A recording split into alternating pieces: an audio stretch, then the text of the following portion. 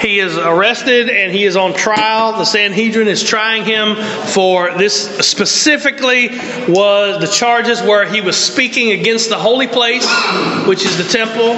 He was speaking against Moses, and they charged him with blaspheming God. Now, we got through the toughest part of Stephen's speech last week, so this week won't be near as heady as that kind of was, because basically Stephen just takes this opportunity. And it's a huge, long sermon to go through Israel's history and to show exactly that God's activity has never been just in one location.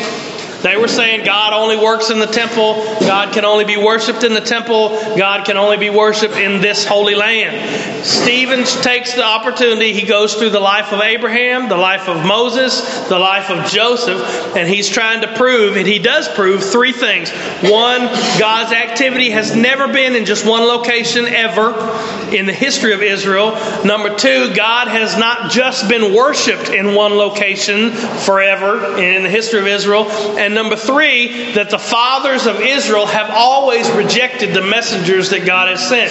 We saw that Abraham, God was with Abraham in Mesopotamia, in Egypt, everywhere Abraham went, God was with him. God spoke to him. God gave him commands. God gave him promises. Everywhere he went, God was with Joseph. When his brothers turned on him and sent him to Egypt, God was with him in Egypt while the brothers were going through a famine in the Holy Land.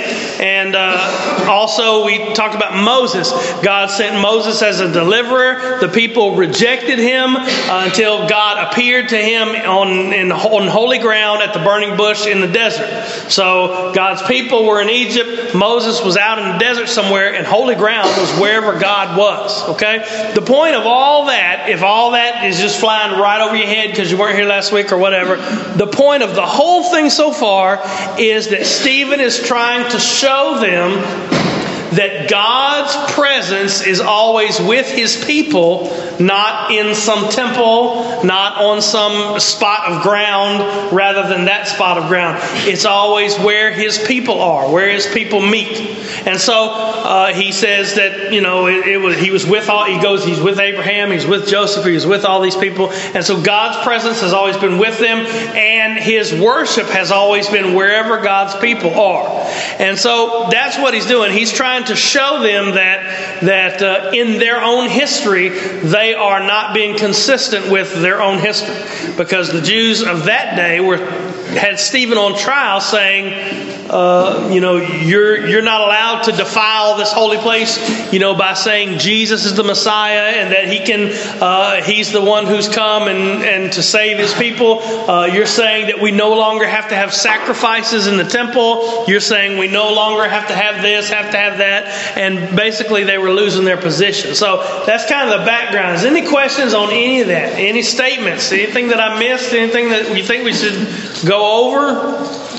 So we're going to finish Stephen's sermon today. There's only one more little part of it, and then Stephen starts pointing the finger, and that's where it's going to get really interesting. If we start in verse 44, the final thing is that he's going to talk about the tabernacle. So far he's talked about Abraham, he's talked about Joseph, he's talked about Moses, and he showed them that God has always been active and He doesn't need a particular land to do it in. He doesn't need a particular temple to do it in. He's always been with His people. And what he's going to show in verse 44 here, he's going to say, look, our fathers had the tabernacle of witness in the wilderness, as He had appointed, speaking unto Moses that he should make it according to the fashion which he had seen, which also our fathers that came after brought in with Jesus, that's a little confusing, into the possession of the Gentiles, whom God drove out before the face of our fathers unto the days of David. He's saying, in verse 44, he's saying, now, when y'all were walking around in the wilderness for 40 years, where was the holy place?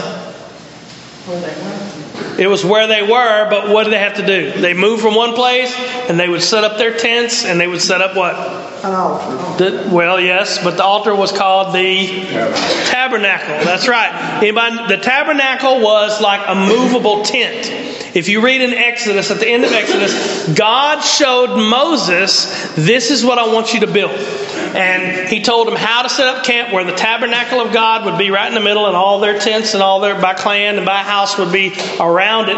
But the tabernacle was where God and man met. Moses would go, sometimes it's called the tent of meeting. Moses would go into the tent of meeting, the glory cloud would fall down upon the tent, and they would know that God was meeting with man. The tent of meeting was where the sacrifices were made. The whole time that Israel was in the wilderness, wandering back and forth, different places, the tabernacle was the holy place, so to speak. It's where God met with His people. Now, there wasn't a specific location, because they moved. For 40 years they were moving. And so everywhere they went, the holy place went. And so the holy place was with them. The place where God and man meet was with them the whole time. And what's interesting here is, I think Stephen is pointing to this fact, God gave the specifications of the tabernacle exactly. He told Moses, I want you to build it exactly like I'm going to show you. And if you look over in Hebrews, I think it's chapter 8, it says that God showed Moses the pattern of the tabernacle based on the heavenly reality of the tabernacle. What that means is God gave Moses the pattern of the tabernacle based upon God's dwelling place in heaven. Okay, so to speak.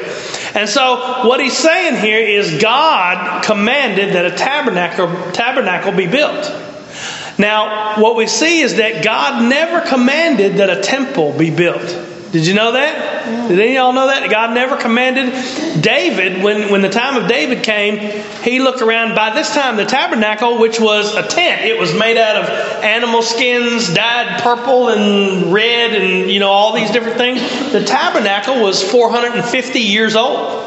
And so you can imagine what this tent looked like being 450 years old. It's probably old and faded and tattered. And David says, you know what, I'm going to build you a house, God. I'm going to build you a house.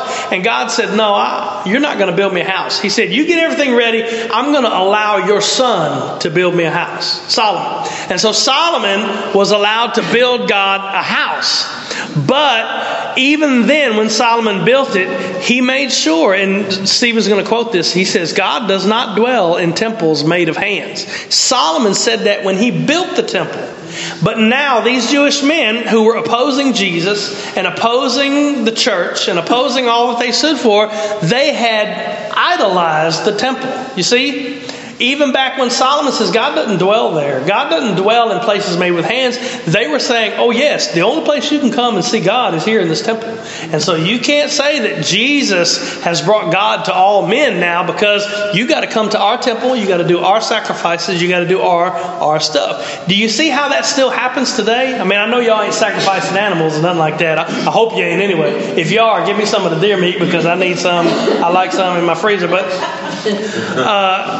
we still think that God, you got to have these walls, you got to have the steeple on this church, you got to have this is where God dwells and you're coming to meet God. Now, there's a real sense that when we gather together and worship, Jesus said where 2 or 3 are gathered together, that I'll be there in the midst. But is it because we're in this awesome building? No. Why is it that God dwells in our midst when we come to worship Him? Because He dwells within us. Say it again? Because He dwells within us. Because He dwells within us. And He dwells where His people are. He dwells with His people. He dwells in us, and when we gather together, He is in the midst. He inhabits the praise of His people. And so wherever His people meet, there were times, just in our church. Not to mention, I'm not saying it's just here either. It's whatever church, wherever people are meeting, people of God are meeting today. That's where God's in. God is in the midst of them. There were times when we met in cotton gins. Some of y'all around, we met in cotton gins, College Hill, and different places. Met outside when the building was being done, building being made, and all those places. I remember them coming, and what they call them big, I don't know, it's like a big, I guess it was a horse trough or something. I remember them bringing that into this cotton gin and baptizing somebody in a cotton gin and a horse trough or something. I don't know what it was. It was some kind of big thing. It's not about nobody at that time thought, we can't, this cotton gin is not holy enough. It's not holy to meet here. It's not. God doesn't dwell in temples made of hands. God doesn't dwell in this particular spot as opposed to that particular spot. He dwells wherever His people are. I mean, He dwells everywhere. He's all present at all the time. But He meets His people in worship. Let's say it that way. That'd be better. He meets His people in worship wherever they come together to worship. Does that make sense? You with me? That's what Stephen's trying to get across. And you can tell that these guys are getting really ticked off. Because what's threatening? What are they about to lose? If Stephen gets his way and he's proven right, what are they going to lose? They're going to lose their authority. They're going to lose a lot of money. Did you know those tables Jesus was flipping over in the temple? You know what they were for? When you came into the temple on Passover Day, you had to buy a sacrifice. I mean, you had to buy some pigeons from them, or buy a lamb from them, or buy or whatever from them. Now, people would bring their own lambs, but they had to be perfect and spotless. And who decided if it was spotless? The priest. They'd bring it to the priest. And so what would the priest do? There's a spot on the underside way over there. You're going to have to buy one of ours. You see what was happening? They were going to lose their lifestyle, their livelihood, their worship, their religion, their ritual, their authority. They were going to lose everything. And so you could see them getting madder and madder and madder and madder that this was going on. So he says that God never ever said, I'm going to be there, but I'm not going to be here. He always says, I'm going to be with my people. In verse 46 and 47, first of all, let me go back and explain that. 45, which did our fathers that came after. He's talking about the tabernacle. They had the tabernacle all the way up until when the fathers came after and brought in with Joshua. Jesus is the Anglicanized word of Joshua. He's talking about Joshua here. Okay? You ever heard somebody that's kind of Hebrew, one of those Hebrew Zionist people? They'll say his name really isn't Jesus, it's Yeshua. You ever heard the name Yeshua? It's Joshua. That's what his name is. So the translators translated it Jesus, but he's talking about Joshua here. Brought in with Joshua into the possession of the Gentiles. It's talking about when Joshua was taking the land.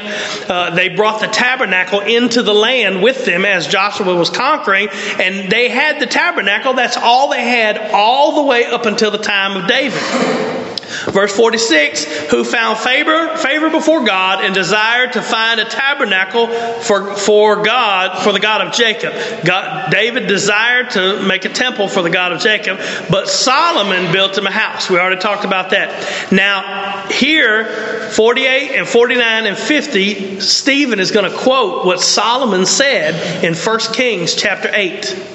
He said, howbeit the Most High dwelleth not in temples made with hands, as saith the prophet, heaven is my throne, and earth is my footstool. What house will you build for me, saith the Lord? Or what is the place of my rest? Hath not my hand made all these things? 49 and 50 is quoting Isaiah. 48 is quoting Solomon in 1 Kings. Okay? So he is proving to them that their whole history is going against what they're saying right now. They're saying, no, Jesus is not the Messiah. We reject Him. You have to have the temple. You have to have the sacrifices. You have to have the ritual. You have to have all this stuff. Stephen goes through this huge speech, and the whole point of his speech is to tell them, look, your whole history is saying that you guys are wrong. And not only that, is that all of your forefathers rejected every messenger that God has ever sent, and you're doing exactly the same thing by rejecting Jesus, whom God sent. Okay? Understand? Wow. Any questions? Say something.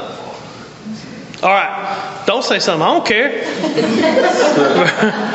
All right. Now the speech is over. Okay? I know it. Going through his sermon is long and arduous. And even if you just read straight through 7, it's so easy to get lost in it. And what is he talking about? Okay, but that ends the sermon.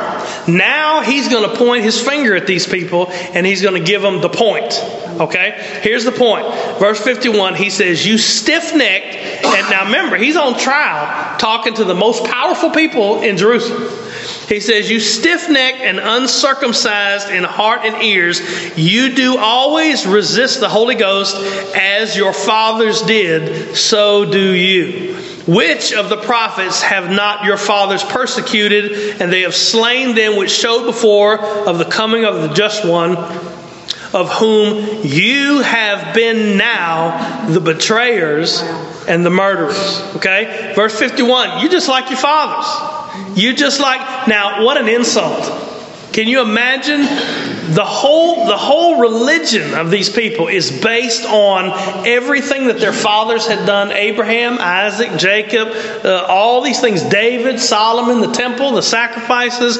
They believe that we're right before God just because we're in the line of these men whom God had chosen. We're descendants of them. And here comes Stephen, this guy. He's not even an apostle. He's just the guy that was helping with the food, although he was preaching and doing miracles and all those kind of things as well. But here they come. They're thinking, now before this, they had arrested Peter. They'd arrested John, remember? They'd arrested all the apostles. And in the end, they ended up letting them go both times. Go ahead. The first time they told them, don't preach anymore. We're just going to let you go. The second time, remember, Gamaliel stood up in the council. And he said, look, if this is of God, we just need to let them go and let whatever happens, happens. Well, now, Stephen, this little face of an angel, Stephen, basically told them, your whole history is a lie. He said, the men that God sent, Abraham, Isaac, Jacob, David, Solomon, you guys, your fathers, rejected every messenger that God has ever sent. Your circumcision was the sign of the covenant. Back then it meant that you were right before God. He said, you're uncircumcised of heart. He's saying you guys aren't right with God. Your fathers weren't right with God. Your whole culture has never been right with God. And every time God has sent a prophet to you, you killed him. Every time God has sent a message to you, you persecuted him. And they were, you could imagine the shock on their faces when they were thinking, they walked into this room thinking, well, we're going to show this little guy something. He's going to stop preaching this thing. And now it's pointed to them that their whole way of life is based on lies. Their whole way of life is based on disobedience. Yes, God was with Abraham and God was Moses and Joseph and all those things. But the people around them, the people of Israel, never ever, you would be hard pressed to look through your Old Testament and find a place where Israel actually obeyed God. Everywhere they disobeyed. When Moses came, when they accepted Moses, he led them out of Egypt. What was the first thing that happened? God gave Moses commands, and he walked down the mountain, and what was going on? Golden calf. They'd done every instance of Israel's life, they were falling into idolatry. They were going after other gods. They were going after other things. All the way through David's life, all the way through 1 Kings, 2 Kings. If you look at it, it was falling into idolatry, repenting, coming back to God. Falling into idolatry, repenting, coming back to God. You'd be hard pressed to find anywhere where they were actually obedient to God. God has always had his people. There was always men that were obedient. There were always prophets that would come and say, look, God said y'all have to turn. God said y'all have to, do these things. And they were always rejected. Jeremiah spent his whole life telling the people, Babylon is coming because of our sin. God's going to turn us over to Babylon. And the people rejected it. Threw him in a cistern. Sent him down to Egypt. They rejected it. Isaiah came saying, both to the north and the southern kingdom, God's going to come and judge you if you don't turn from your sin. They rejected him. He ended up getting cut in half. And so all through history, God has sent his people to Israel saying, look, this is what God says. And all through history, they have denied him, disobeyed him. And so what we see here is that he says, you uncircumcised, you resisting the Holy Spirit, you have always killed God's messengers. And he says, and now you're doing exactly, the prophets always pointed to the coming of the Holy One, the just one. That's Jesus. And now you guys, pointing his finger at these guys right here, he's saying, you guys are betrayers and murderers of the just one, the Messiah, the righteous one. And so you can imagine what was going through their minds. And then the icing on the cake, verse 53, he says, he's talking about you, these Jewish Sanhedrin, you have received the law by the disposition of angels and have not kept it. He says, you ain't even keeping the own law that you're accusing me of denying. So basically, in about 3 verses, it took him, 50 verses to go through the history of Israel. And then in 3 verses, he says, you know what? You guys don't even keep your own law. You guys have always rejected the people that God has sent to you. And you guys are basically uncircumcised and not right with God. Now, what do you think their response is going to be? I'll give it to you. Oh, man. It gets worse and worse. It gets worse and worse. They just go nuts. But understand that the response that we get here is the same response you're going to get today. It's no different. I mean, it's no different. When you come and you say, you're not right with God, you don't even have to, even if I don't point out, you got this sin and that sin and that sin, if I just say, look, unless you're in Christ, you're not right with God. How dare you say that I'm not right with God? How dare? Who are you to tell me that? All I said was, if you're not in Christ, you're not right with God. The same reaction that Stephen gets is the same reaction that we get all the time. And it's a normal reaction. It's not a right reaction. It's a sinful reaction, but it is a normal reaction because our hearts are wicked and our sinful selves are prideful and we want what we want when we want it and we don't want nobody to tell us we're wrong. And that's just the way we are. And I'm surely y'all have run into that, haven't you? Try to tell somebody about Jesus, even in the kindest way possible, and it blows up all in your face. Now, when you walk away from that, what we're going to see in the end of this, as we hurry up to get to it, is that Stephen gets killed. He gets persecuted, stoned to death, and killed. But in the moment of his death, he is more at peace, I think, than anybody that I've ever seen.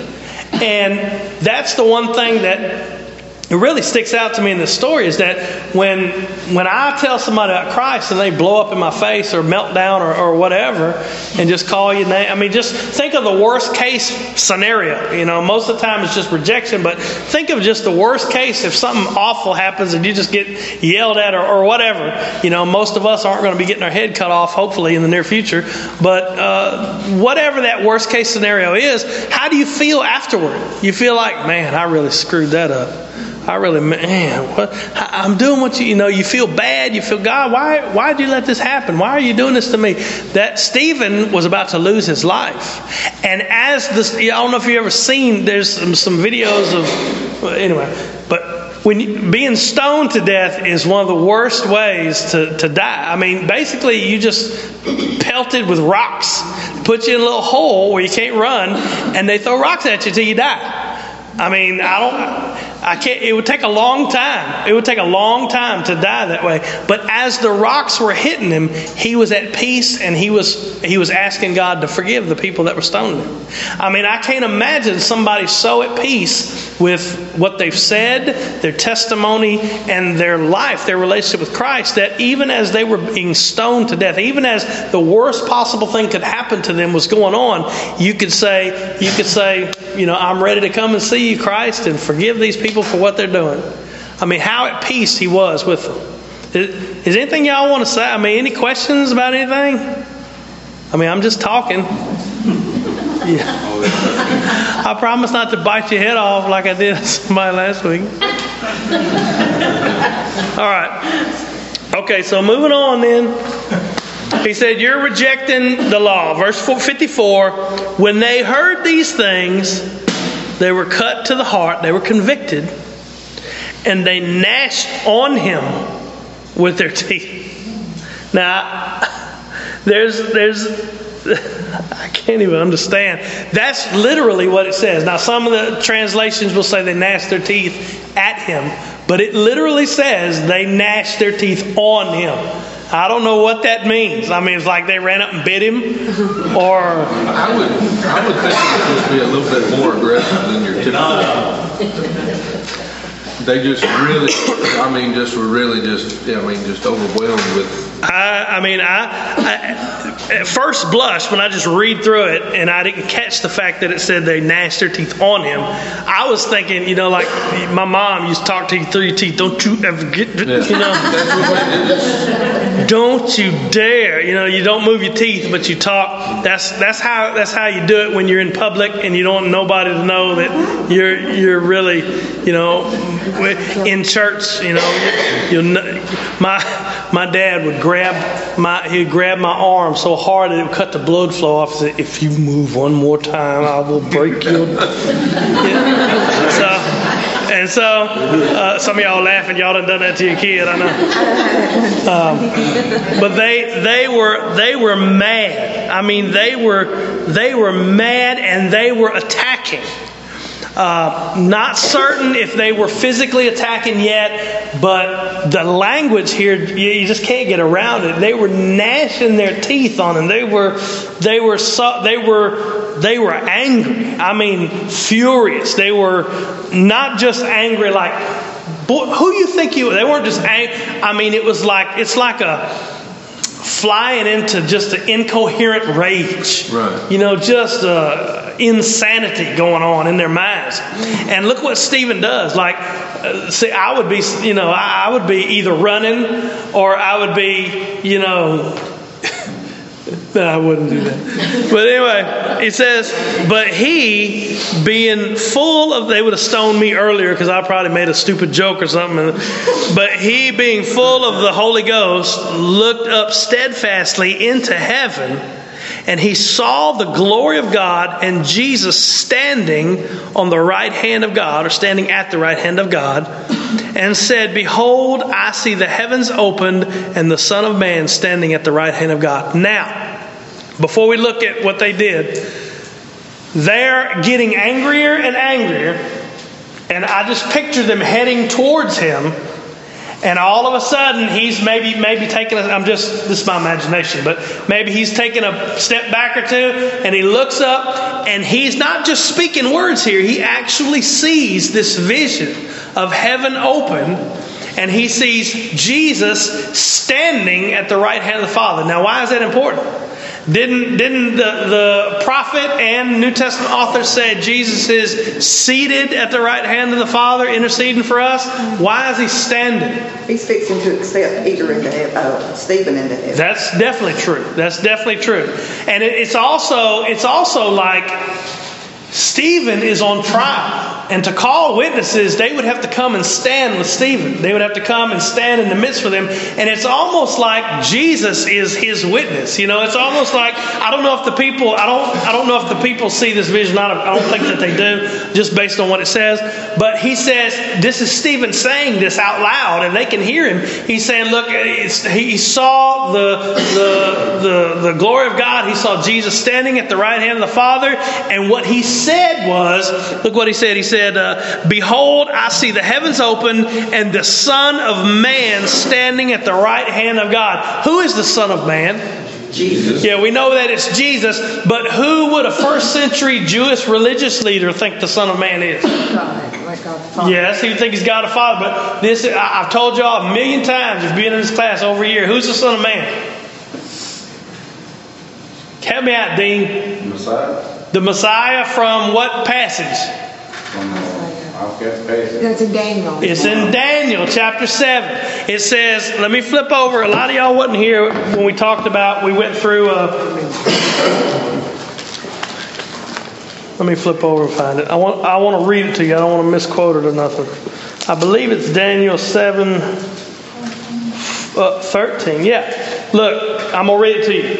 Daniel 7:13 and 14. It says, this is Daniel's vision. He said, "And I saw in the night visions, and behold, one like a son of man came with the clouds of heaven, and came to the Ancient of Days, and they brought him near before him, and there was given him dominion and glory and a kingdom, that all people, nations, languages should serve him. His dominion everlasting, which shall not pass away, and his kingdom that which shall never be destroyed." Who is Stephen saying he's seeing at the right hand of the Father?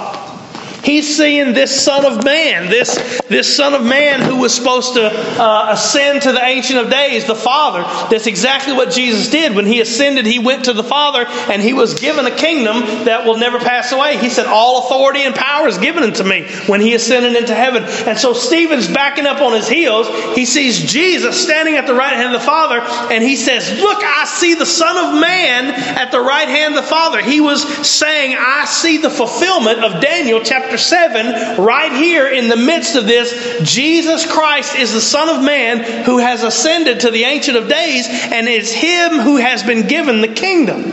And so he was saying all this. He was basically telling these religious leaders who were about to get him, he was saying, look, I see in heaven that Daniel's prophecy has been fulfilled, and Jesus is standing at the right hand of the Father, just where Daniel said the Son of Man would be. And so he says, I see the Son of Man standing at the right hand of the Father.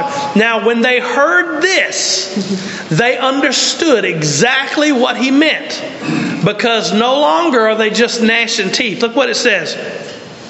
It says, then they cried out with a loud voice and stopped their ears and ran upon him with one accord. They cried out with a loud voice, and they put their fingers in their ears so they wouldn't have to hear what he was saying. Now, what kind of response is that?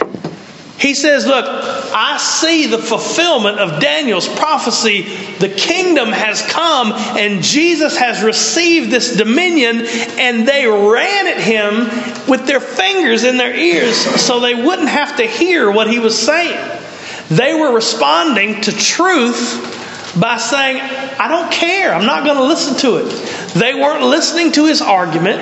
They weren't applying Scripture to his argument. They weren't searching their hearts. They weren't searching the Bible. They said, you know what? I just don't want to listen to it anymore. We're going to get rid of you. They said, we just don't want to hear it anymore. It was not too long ago. Somebody told us. They were like, ain't going to be no preaching in my house. You know, and it's not about, the problem is not about, well, I don't want, I'm not sure if I believe that, or I'm not sure if it's true. I'm not sure if you can really say, I just don't want it in here. You understand? I don't want to hear it. I don't want to have anything to do with it. I don't want it around me. They put their fingers in their ears and they says, nanny, nanny, boo, boo. I'm not going to listen to it. I'm not going to listen to it. And they ran at him all at once. Now remember, it's 70 of them. And there's 70 guys with their fingers in their ears running at little Stephen. Remember, face of an angel Stephen. They're running at him, and all he's doing is looking up into heaven and telling them what he sees in the vision. All he's doing is describing who this Jesus is, and they're after it. They're after him. And so it says, as we end up, it says, and they cast him out of the city, and they stoned him. And the witnesses were the ones who cast the first stone. That was part of the law. And the witnesses laid down their clothes at a young man's feet whose name was Saul. We'll talk about him a whole lot in this book. And they stoned Stephen, calling upon God, and saying, Lord Jesus, receive my spirit. It was Stephen who was calling upon God as they were stoning him. And he said, Lord Jesus, receive my spirit. And he kneeled down, cried with a loud voice, Lord, lay not this sin to their charge. And when he had said this, he fell asleep. Now, what I want you to see is we went through this whole long sermon that he did. And I know it was tough getting through it. But he was telling them, listen, you guys are in line with all these people that have rejected God all of this time. He got all the way to the end, and he told them, he said, look, you guys have rejected God's Holy One. And then he took Scripture and said, look, I see the Son of Man, quoting Daniel, standing at the right hand of the Father. And they took stones to kill him. They didn't care about his truth. They just wanted him gone. And they dragged him out of the city, and they put him in a hole, and they started throwing rocks at him. And as each rock is hitting him in the head or in the body, wherever it hit him, as each rock is hitting him, he looks up and it says, and he says, he calls upon God and he says, Lord Jesus, receive my spirit. He is excited. Now, this is just received a vision of God, of the Son of Man standing at the right hand of the Father. He is at perfect peace through all of this. Remember, it said that he had a face like an angel. They looked at him as they brought him in trial. He had a face like an angel through his whole sermon. And now, even at his death, he's not sorry for the things that he said. He's not sorry for the witness that he gave. He's not any of that. He said, I've done what I was supposed to do. And he said, Lord Jesus, receive my spirit. And he is so much at peace that he is showing us his heart in the fact that he is able to say, Lord, don't even charge them with what they're doing right now. Don't even lay this at their charge. Now, if it was me, I'd be looking up from the pit and saying, bow, Joe, I saw that. You going to hell, boy. Hitting me, I would be bringing down God's curse on them. How dare you? I've just told you the truth. I've done exactly what God told me to do. God's going to condemn you for what you're doing. You can imagine what I would be doing. Stephen prays for them as they're murdering him. Prays for their forgiveness. He was at perfect peace with the fact that I'm about to die, that I'm about to die for preaching Jesus, for living for Jesus. I'm about to die because I have proclaimed him as King of Kings and Lord of Lords, and he was okay with that. And he was okay. It's significant that also because of his relationship with Jesus, it didn't say that he fell and died. He fell asleep. I think that's significant because those of us who believe in Christ will never die. We're to be absent with right. Right. And I think that's really, really significant right there that it just said he fell asleep. Yeah, he fell asleep. Sometimes it'll say he gave up his ghost, gave up the spirit. But I want to show you two things, then we'll go. Stephen was at perfect peace with what he had chosen. He chose to live for Christ. He chose to preach Christ, and he had an opportunity. Remember, Peter and John didn't back down. The apostles didn't back down when they were arrested. And so they were both let go. But Stephen didn't back down when he was arrested. But he was at peace with the fact, he might have thought, well, they're just going to let me go. He might have thought whatever, but he was at peace with the fact that I'm going to die today. I'm going to die at a gruesome, awful death. He was at peace knowing God is going to receive my spirit. He was at peace not holding the charge against the people that were killing him. And what we're going to see as we look at Acts chapter 8 next week, the first 24 verses, I've already got the outline done. I'll send it to you this week. We're going to see that God intended for Stephen to die. God didn't make them stone him. I'm not saying that. But God used Stephen's death to scatter the church away from Jerusalem. And so they started preaching to Judea and Samaria, just like he said, you'll be my witnesses in Jerusalem, Judea, Samaria. Up to this point, the only witnesses there were in Jerusalem. If you wanted to hear about Jesus, you had to come to Jerusalem. That was the only place Jesus was being preached. But after the death of Stephen, they're going to scatter. And Jesus is going to start being preached in Judea and Samaria. And then when we run up on Paul in Acts chapter 9, it's going to go to the ends of the earth. You see the point? The point was he lived for Christ. He died for Christ. God used him in miraculous ways. And God used his testimony and his suffering to give victory to the church and to bring a whole host of people. All of Samaria is going to believe the gospel because of this one man's death, this one man's sacrifice. Okay? Does that make sense? Is there any questions? We got done a little early today because we did the big, huge, long part last week. Why do you think the disciples didn't come to the council or whatever? Where were they at while they were? I'm assuming that they were just still out preaching and teaching. I mean, it doesn't really say.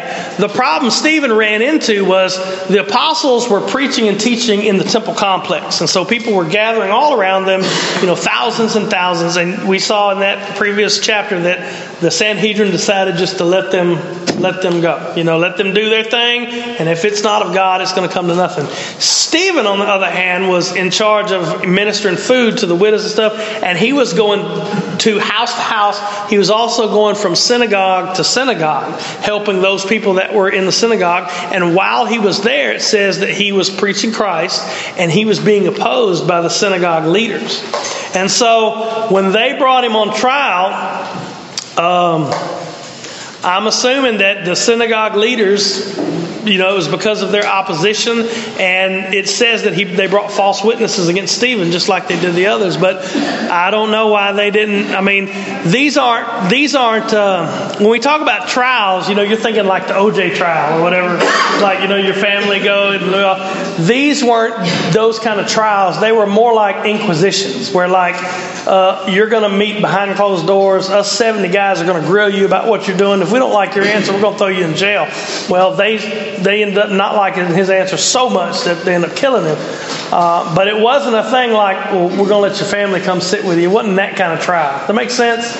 That makes sense. So the apostles in the church may very well have been right outside in the courtyard, because they were in the same spot that Peter and John had been, when they were brought in from. So the whole church might have just been meeting right outside.